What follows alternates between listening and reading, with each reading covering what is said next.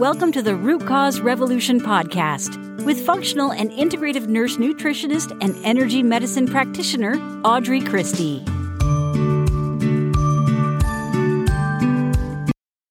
Hey friends, welcome to our final episode of 2022, our final episode of season 6. Can you believe we are going into season 7? So I thought it would be appropriate to do a Ask Audrey episode for our final episode. And I've got some really great questions for you. So let's dive in. Oh, but first, before we dive in, we're going to be talking about urinary health and pelvic maintenance. We're going to talk about vascular dementia. We're going to talk about essential oils. We're going to talk on perimenopause as well as liver detox pathways. And also, what we're going to start out with is New Year's resolutions. Okay, so here's a couple things about New Year's resolutions. Number one, don't make them.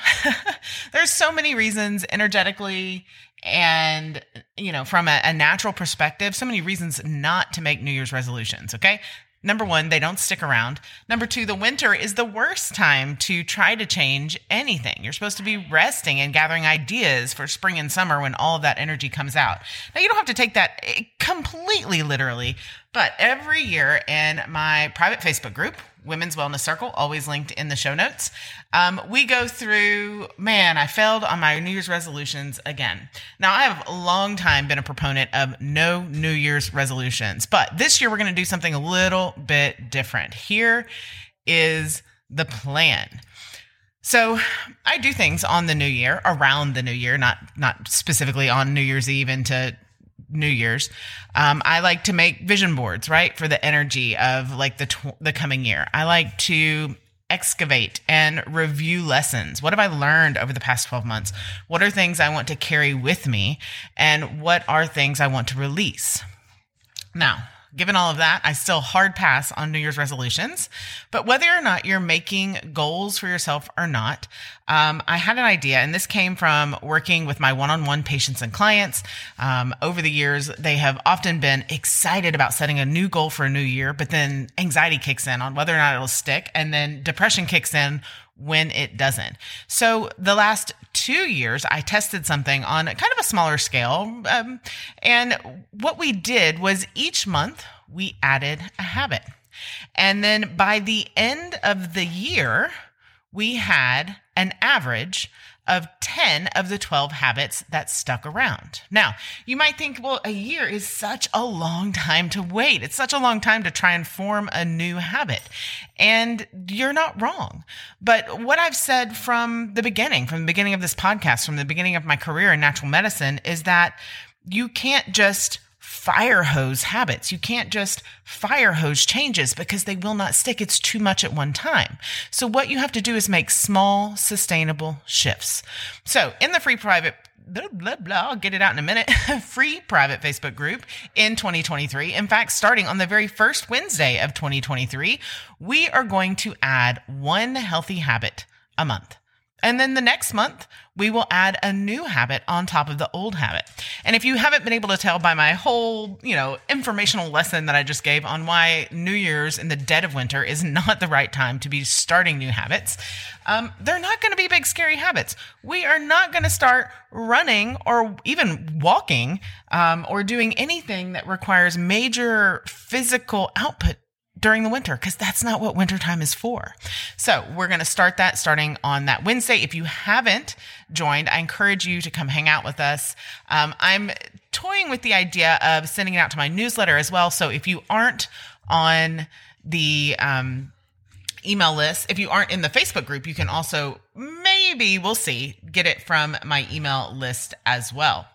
Now, I'm going to dive right into these questions here because if you've been hanging out with me this long, you already know that I'm a root cause clinician and I help you to stop masking symptoms and start actually rebalancing your body so it can heal. All right, let's dive in. Question number 1. What are your thoughts about taking a cranberry and D-mannose pill every day, along with a great probiotic for your gut health, in order to encourage urinary and pelvic health maintenance? Just to keep everything healthy down there, especially for us girls that are postmenopausal. Also wondering if sometime you would talk about postmenopause women's health for us older gals. I absolutely will. And talk about things like vaginal atrophy and pelvic health, along with pelvic exercises and things to help us be aware of as you age. Yes. So obviously I can't do that whole episode inside of this episode, but my thought, so we'll just talk about the daily stuff that you asked. You can absolutely take cranberry, D-mannose, and a great probiotic every single day. However, if you need that for maintenance, then there is a root cause that needs to be uncovered. Okay. A root cause that needs to be uncovered. That is what we call trying to mask symptoms with supplements. And what we want to do is not need any supplements other than those few micronutrients that might be missing from our diets. So I would say, number one, it won't hurt you. But number two, it is still just masking symptoms. All right. And then I will absolutely add pelvic health for postmenopausal women on the show list for January 2023. All right, our next question. Good morning. How do you know if your liver pathway is open? I did a 7-day detox and I have NAFL, which stands for non-alcoholic fatty liver. I'm taking several supplements. I try to match what you recommend in your drainage and energy. Thank you for sharing your knowledge. I am always happy to share. Okay, so that is a really good question. And it's a little bit difficult to answer that based on the information I have. So I'm going to give you some information that just needs to be prefaced with, I don't have a full picture of your health history and a full picture of your current issues, but some general signs are if you're free of swelling, water retention, lymphedema, so like that puffy face in the morning. Number two, if you're having 1 to 2 well-formed bowel movements a day, and they can be more than that as long as they're well-formed. Number three, if you emotionally aren't quick to anger, irritability, impatience, all of those things are those psycho-emotional factors stored around the liver. Number four, if you are not suffering from cramps and heavy PMS symptoms or painful periods. Number five, if you were sleeping all the way through the night. And number six, if any of that brain fog, fatigue, overall fussiness has kind of lifted. Now, specifically because you mentioned you do have NAFL, I would also want to look at liver function tests that your doctor has run in order to look at those improvements and see how we're improving there. Overall, for non-alcoholic fatty liver disease, the other thing I would suggest is a detox. Now, I run a 5-day, 14-day, and 21-day detox 4 times a year inside the Root Cause Revolution membership. We'll be starting our next one in January.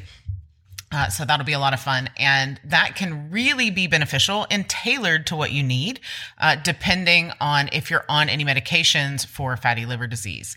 But that can be really helpful in getting that liver functioning again. You have to remember that with fatty liver disease, everything that you take, even supplements, has to be processed through your liver. So it's really important, while it can be, kind of done in a DIY status, it's really important to have someone that can recommend the right supplements to support your body and support your liver, rather than giving it a whole bunch more stuff to try to process and further bog it down.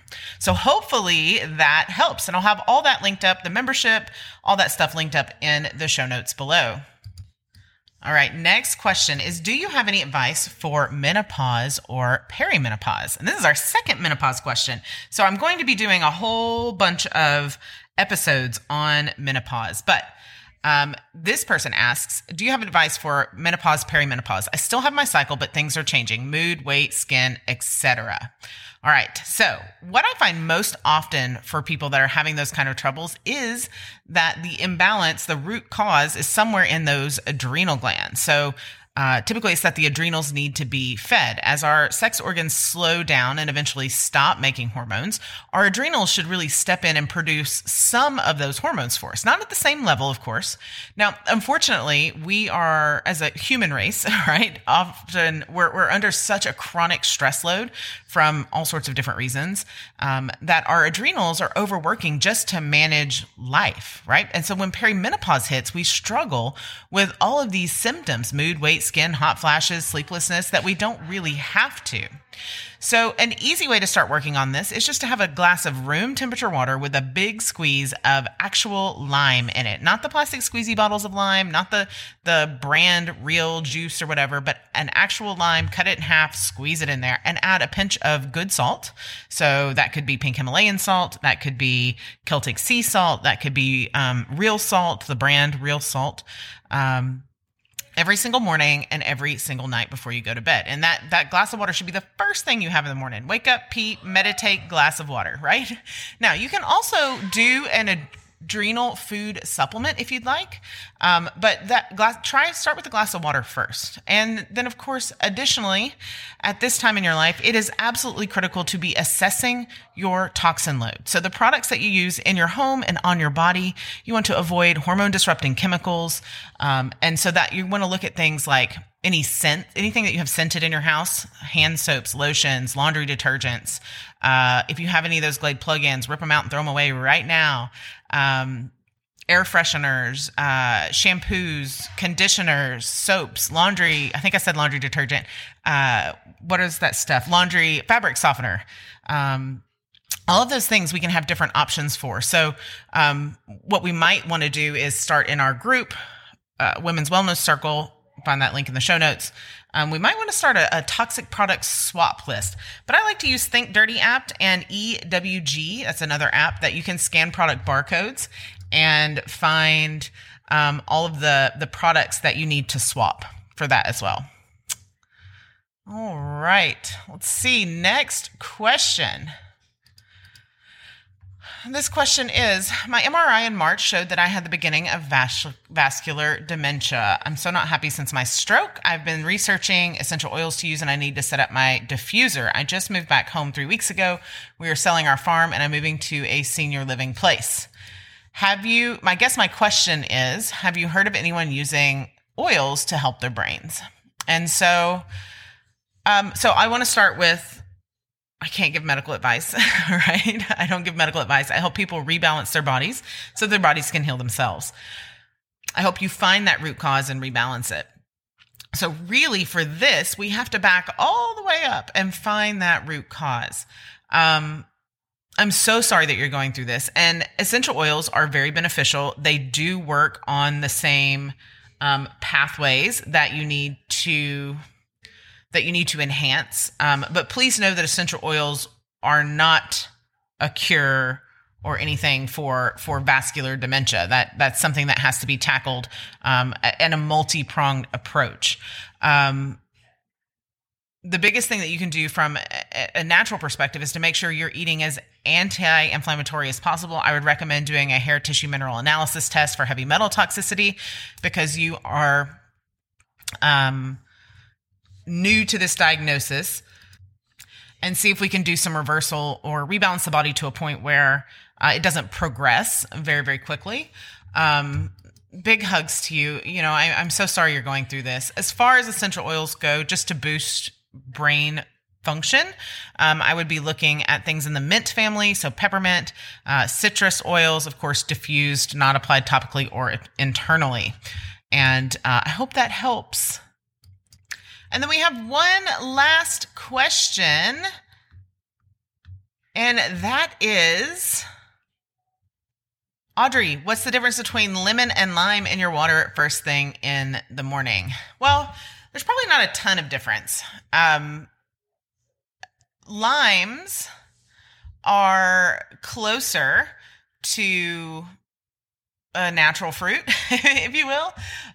They have more micronutrients than lemons. And in, a lot of ancient medicine practices like Ayurveda, it's limes that are dictated, not lemons. And so generally I recommend people use lime juice. And if you want to use lemon, you could do that as well. But limes are a little bit better. And if you look up genome history of citrus fruits, you'll kind of see where lemons and limes both fall on the chart. You'll have to Google genome history of citrus fruit and then click on images, and you'll see a little flow chart of lemons and limes and kumquats and oranges and grapefruits and all of those things. And you can see how they have been genetically bred, and I'm not saying all of them are GMO. I'm just saying genetically bred differently for different flavors of citrus fruit versus what can be found just growing natively or in the wild. So I hope that helps. As always, friends, I thank you so much for listening, and I cannot believe we are on season 6 of this little podcast. Thank you to our sponsors. Thank you to our listeners. Thank you, of course, to my clients and patients and family and all of those things. I wish you the most abundant blessings in the new year. And it has been my absolute honor to hang out with you for season 6 in 2022. And I'll be back after the holiday. See you then. Thank you for listening to the Root Cause Revolution podcast. Be sure and subscribe on your favorite podcast provider. Ratings and reviews are always appreciated.